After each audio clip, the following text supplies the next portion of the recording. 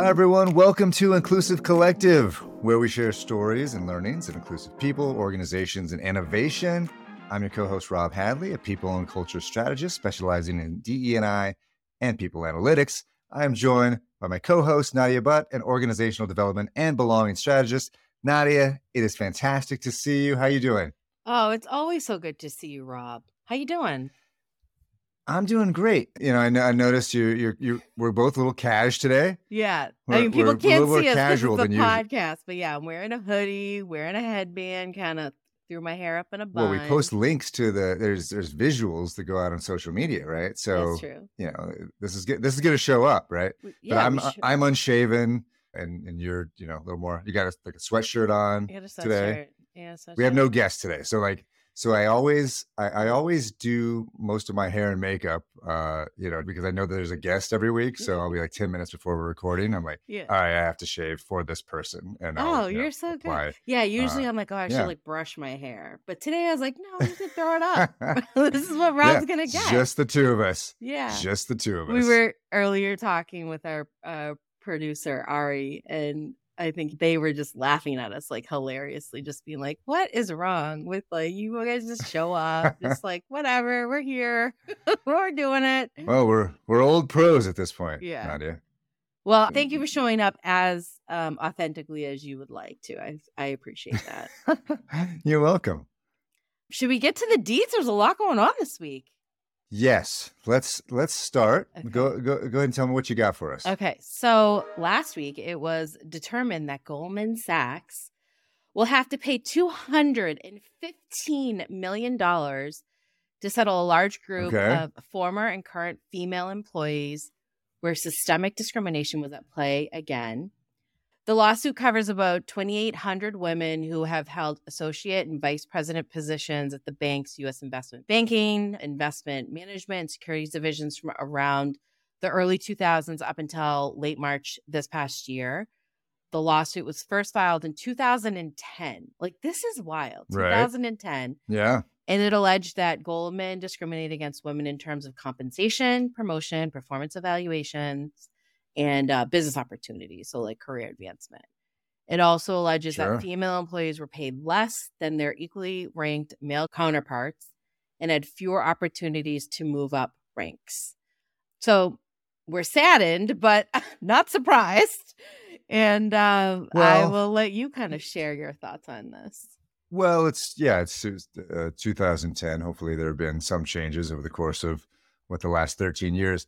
I did think about it as you were reading that 215 million. I was like, well, I guess Goldman Sachs probably looks around their couch cushions. Yeah, I know. It's like pennies to them. And can find $215 million to pay these 2,800 women. Right. So thinking about the lawsuit, I have long thought that I could leverage my experience, my expertise into some sort of analytics work on discrimination cases. Yeah. I have felt that from previous roles that the lawyers that made the request for information to be able to prove something like this didn't necessarily know what they were looking at or looking for. Yeah. And so this story made me think that maybe that's not a great idea. The fact that this lawsuit was filed in 2010 and it took this long to come to a resolution. And it's not like it was actually resolved. It's not like they actually got what they were looking for. Yeah. But the 2,800 women, they'll get paid, right? They'll get something. I hope so. Yeah, for sure.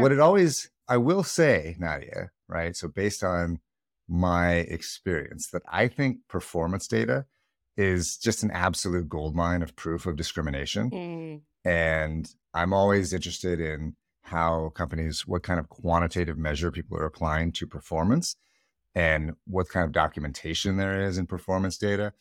And so it's just it's a really quantified expression of bias if you dig into a lot of this stuff. Sure. So think about it. Like, so for the second half of the 21st century, right? Companies codified performance ratings. Think about how biased those people processes were for, from 1950 on. And people that haven't been improved data. upon. So it's just it's a treasure trove of data. And so I would think that, I don't know if companies are thinking about, what do I do with this data? Or if there are lawyers out there looking at, hey, should we dig into this? Or if there are class action suits that could take advantage of this. But it seems to me like it's just, there's a lot of opportunities for suits like this to move forward if people knew what they were looking for. Are you surprised that this is happening in the investment industry, like in the investment world, because No. it's such a fast pace, right? Like I'm not either. It's interesting because we absolutely have talked about this in previous episodes. And, my observations, just even partnering with some organizations that are in the investment world, like it's a fast paced environment. There's very little flexibility. The women that do tend to enter into this industry tend to leave it because there's a lack of flexibility. There is pay disparities. And there's also a lack of opportunities for advancement. So like women are leaving this industry because of that discrimination. So if, Goldman Sachs is kind of, one of these top investment organizations. So these other ones, these little ones, they better follow suit and get some pay equity analysis in there, start making some changes, because people are going to recognize that they are not being treated fairly and lawsuits will happen. So there's nothing that surprises me from the banking sector, right? I mean, they pay fines every week for some sort of something. some sort of it's pennies to them, which is so frustrating. Yeah, no, that doesn't surprise me, but all good points. And I do think that since 2010, there has been quite a bit of progress in terms of, and I think lawsuits like this, where they knew that eventually they're going to have to pay out for it, and other banks looked at it as well, then they have some impact on the behavior of the banks, right? Yeah. Absolutely. All right. Shall we move on? All right, Nadia. So next story, and Nadia, this next segment of the show, it's going to be for mature audiences only. So if there's, if there's a kid listening, you may want to cover their ears. More than a year ago, a group of dancers at a renowned topless dive bar in Los Angeles embarked on a journey to secure their rights by unionizing.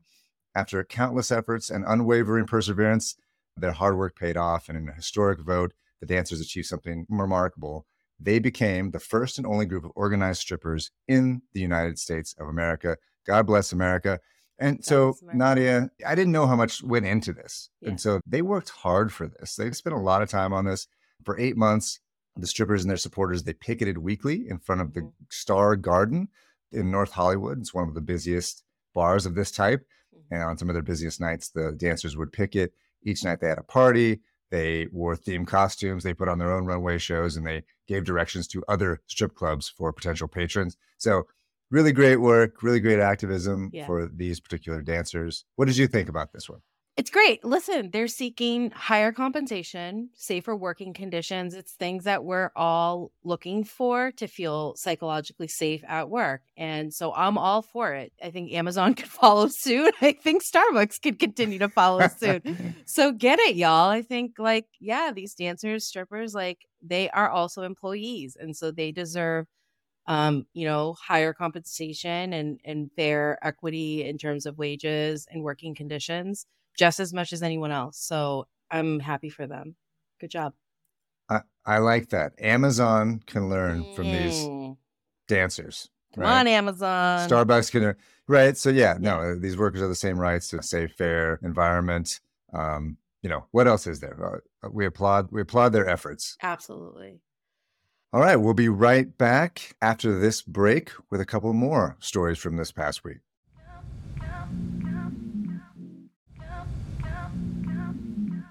Welcome back, folks. All right, Rob, we got a couple more stories here. Yeah, so big one from the New York Times this week, an article titled, "Why Some Companies Are Saying Diversity and Belonging Instead of Diversity and Inclusion," caused quite a stir in our world, the DEI world. In about 5,000 words, the article managed to confuse me to the point that I don't know what belonging is and I don't know what inclusion is anymore. But it starts by describing a unique approach, I'm doing air quotes for our listeners, to belonging training, which sounds very similar to the first unconscious bias training that I probably attended in around 2014, where the object is to show everyone that they have bias. And so this was all presented as remarkably fresh and an innovative way in order to get folks on board. Nadia, go ahead and start us off. What do you got for us? So just so I understand too, you had said that there's belonging training as well. So it's a concept and an actual, we're renaming unconscious bias training to now belonging training. Is that what you kind of had taken from that? No, I didn't take anything. I didn't understand anything. So that's, I didn't understand it all. Okay. What I'm saying is that the way that they're presenting this new concept of belonging they laid out a scenario in which a trainer was giving a training to a group of mostly male audience, mostly white male cis audience. And it sounded just like unconscious bias training from 8-10 years ago. Yeah, sure. Well, so here are my thoughts, and we discussed this in season 1, probably in season 2. Like, belonging is absolutely this concept, right? Like, it's a sense of self. So should it be discussed? Absolutely, because I think it's a term that has been presented in kind of defining how someone feels in terms of how they feel accepted or valued or respected in the workplace.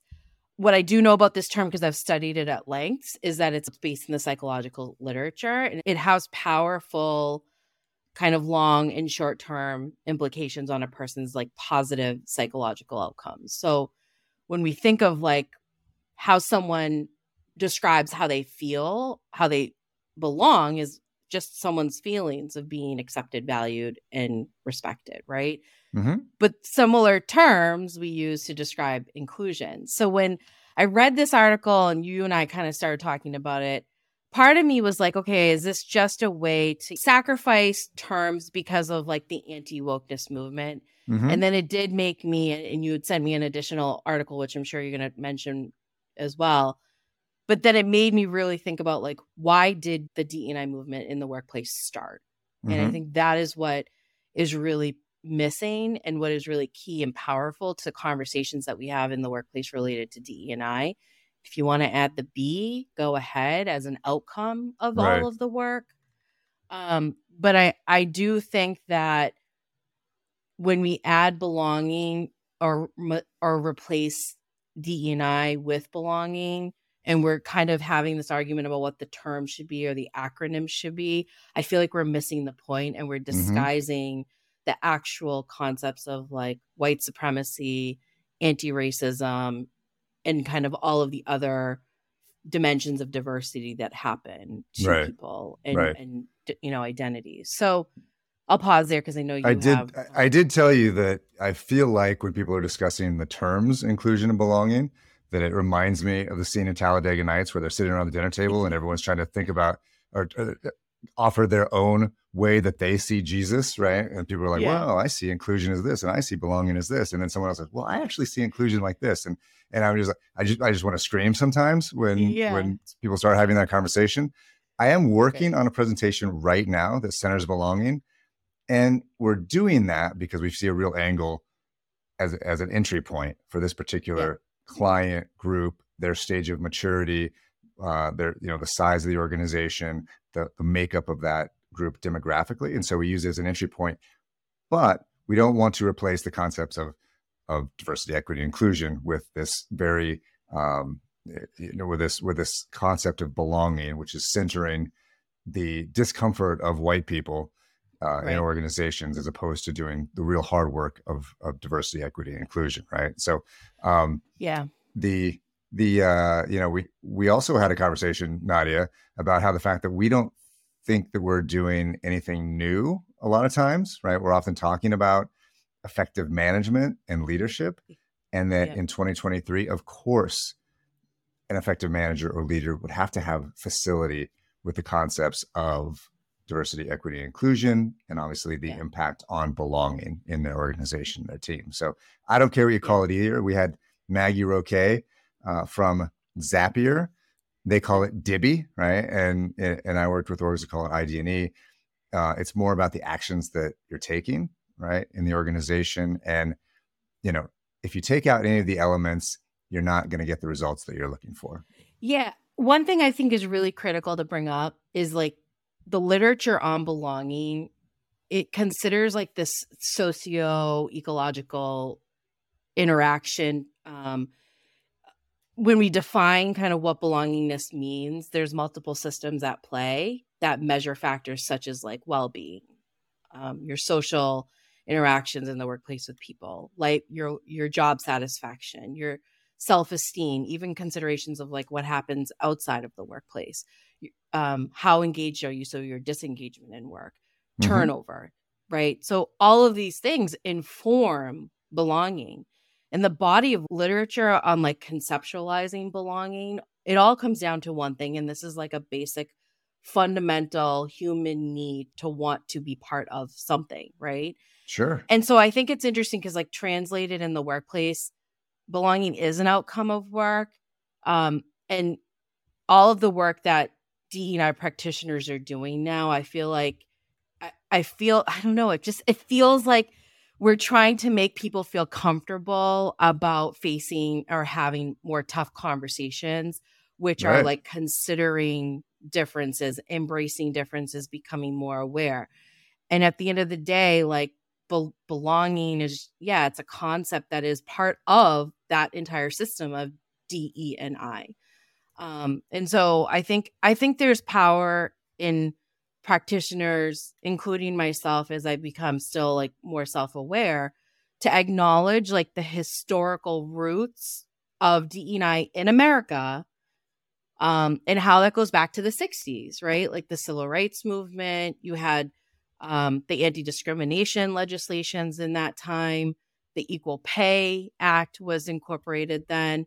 And I think those are really defining moments in our history that are rooted as underpinnings for the work that we're doing today. And it's a disservice that we don't talk about that when we do DE&I work.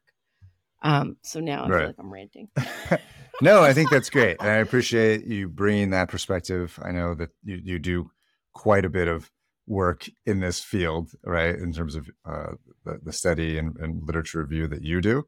In the same light, so we're talking about belonging, I did want to turn you and our listeners on to an article in Nonprofit Quarterly that came out this couple of weeks ago.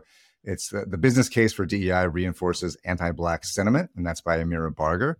And so Barger argues that DEI makes 4 cases for its importance. And so there's a case for market alignment, a moral case, an economic case, and a results case, all of which have their roots in capitalism. And that greater emphasis is needed on the intersectionality of personal, interpersonal, institutional, and the societal shifts necessary to create workplaces with true diversity, equity, and inclusion. And so it just brings up a lot for me as well, just like the belonging article did, for you. And as a person that is often called upon to make the business case or has been in that position of making the business case for DEI through data. Mm-hmm. And I've really tried to steer away from it recently. First, the business case is misunderstood. So that doesn't help. I think that it's often presented as, if you do this, then you get this. And it really emphasizes to underrepresented folks, marginalized or minoritized folks that we'll take your oppression seriously if there's money in it for us. And I think that's problematic as well. So bad behaviors. Yeah. So any thoughts on that one? Yeah, I mean, that's such a great point because I struggle with this too in terms of like pointing out the business case to leaders, especially when you're talking to someone of the dominant group, so like a white male. And oftentimes you're right, it's like they're incentivized because there's something on the other side in terms of capital, right? Capitalism. So I challenge not only like other practitioners, but myself to really dig deeper about how we can explain the business case in a way that doesn't tokenize and further perpetuate, like, folks that are marginalized. Because it's interesting, even just this morning, I got a text from someone who said, I'm trying to coach someone on recruitment. And it seems like the people that have been recruited are starting to be resented by their colleagues. And I was like, oh, tell me more about that. Why? There was such a spike of recruiting marginalized groups of people, particularly Black at this one company, that they are now being, there's now this like rivalry, or you've been hired because of X, Y, and Z, not because of your qualifications or your background, or you add to the team because of your differences or because of your background and your perspective and experience. And so now there's this dimension of jealousy or just this culture that's being built that's not creating great behaviors. And so I do challenge folks to think about the business case from a perspective that does not perpetuate marginalized identities being tokenized or being weaponized. And then, of course, like you said, for only to, build revenue or to gain profit. Right. So, yeah, it's a great article. Actually, we should post it. I think we should share it so other folks can read it as well. For sure. Well, thanks for that great discussion, Nadia. We're going to take a quick break and we'll be right back with Rants and Raves.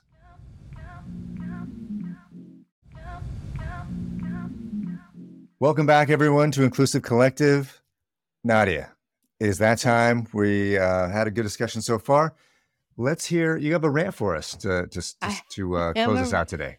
I have a rant, and it's about your least favorite person. Oh, no. So Ron DeSantis, a.k.a. Ronnie D, last week he officially banned DE&I in Florida colleges. So he signed a law into effect last Monday, a bill that dismantles DEI at Florida's public universities and colleges. The law bans courses that distort significant historical events, teach identity politics, or are based on theories that systemic racism, sexism, oppression, or privilege are inherent in the institutions of the U.S., et cetera, et cetera, et cetera. So, my rant here is that he's an idiot. His politics are idiotic. And I got to say this because this is real for many of us and our peers. But to our peers in the DE&I, HR, academic spaces, to the students and the professors who are missing out on the teaching of real history, of inequities, injustice, being misinformed on how this country was built, shaped, and formed, we see you, we're thinking of you, and either vote him out or move to Massachusetts. I didn't really get the part that if there was a misrepresentation of historical events, I didn't realize that was part of it. So they basically would just have to throw out all of their history courses. Yeah, distort significant historical events. Yeah. Yeah. What about insignificant? Everything gets tossed. I'm going to distort those on this show. I'm going to misrepresent insignificant historical events, right? And no one can say anything about it. There you go. I do that all the time, actually. That's most of the time when I'm speaking. So, but take a moment to reflect, Nadia, on how much damage that he's doing to Florida. I think that the universities themselves will suffer. The students, obviously, as you laid out. But Disney just pulled out of a massive development project. Huge, as well. Costing the state, a couple $2 billion, over 2,000 jobs, over DeSantis's posturing around the company's support for LGBTQ issues. And so, his claim to fame, if you remember, right? Where does this person, I was trying to where does this person even come from? He was against masks, right? That's the one thing that he's ever done or been or had any thoughts on. Yeah. And, congratulations, because it was easy to do in a state where everyone was outside, right? All winter, right? So, right.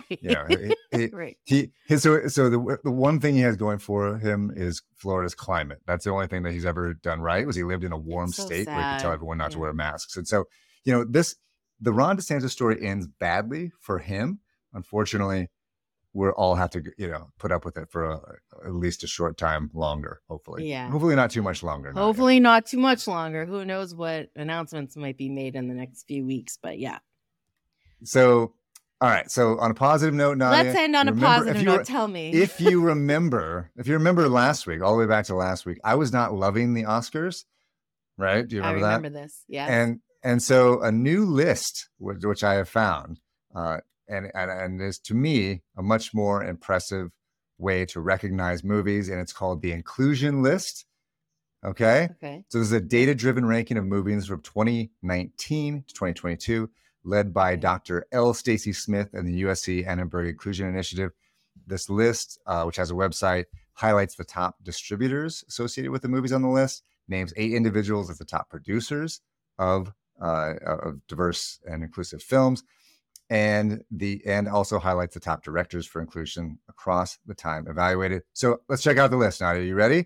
Most inclusive films. Number 1, The Woman King. You saw The Woman King, right? You really like The Woman King? I didn't see it yet, but I haven't seen it yet. Yeah. It's on my list, though.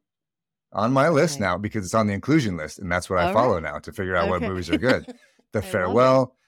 Other notables include number 15, Parasite, number 22, Wakanda Forever. Yeah, it's a great movie. Ranking at the bottom was any movie with Richard Dreyfuss, curiously. Oh. I don't know. And the most inclusive studio was Universal. So Universal has had some success with movies like Harriet, Queen and Slim. Did you see Queen and Slim? No. Oh, so good. I see more series Everybody than I knows. see movies, but okay. Yeah, but I watch movies on planes. That's it. If I'm not a plane, I'm not watching a movie.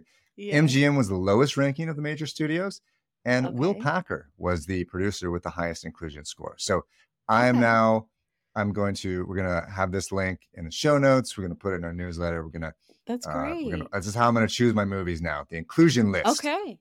That's great. I love that. Fantastic. We should probably share that list with our friends at Solil Space too. For sure. Yeah. Very good. Well, Rob, thank you for this week. Great news updates here. Folks, Inclusive Collective is a production of Refilion Media. We'd love to hear from you. So send us your feedback at inclusivecollective@refilion.com. You can also find us on LinkedIn, Instagram, Facebook, and TikTok for now. We're not in Montana. If you like what you heard, be sure to subscribe and rate us wherever you get your podcasts. If you want to get in touch with us for consulting, check out me at nafconsultants.com and Rob at tacanoconsulting.com. Thank you again, folks. Rob, great episode. Thank you. We'll be back next week. We love you, Montana.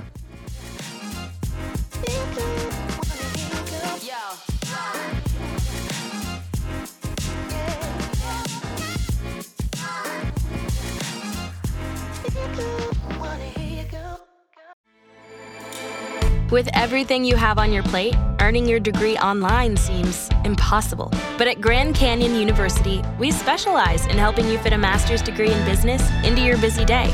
Your graduation team, led by your own GCU counselor, provides you with the personal support you need to succeed. Achieve your goals with a plan and team behind you.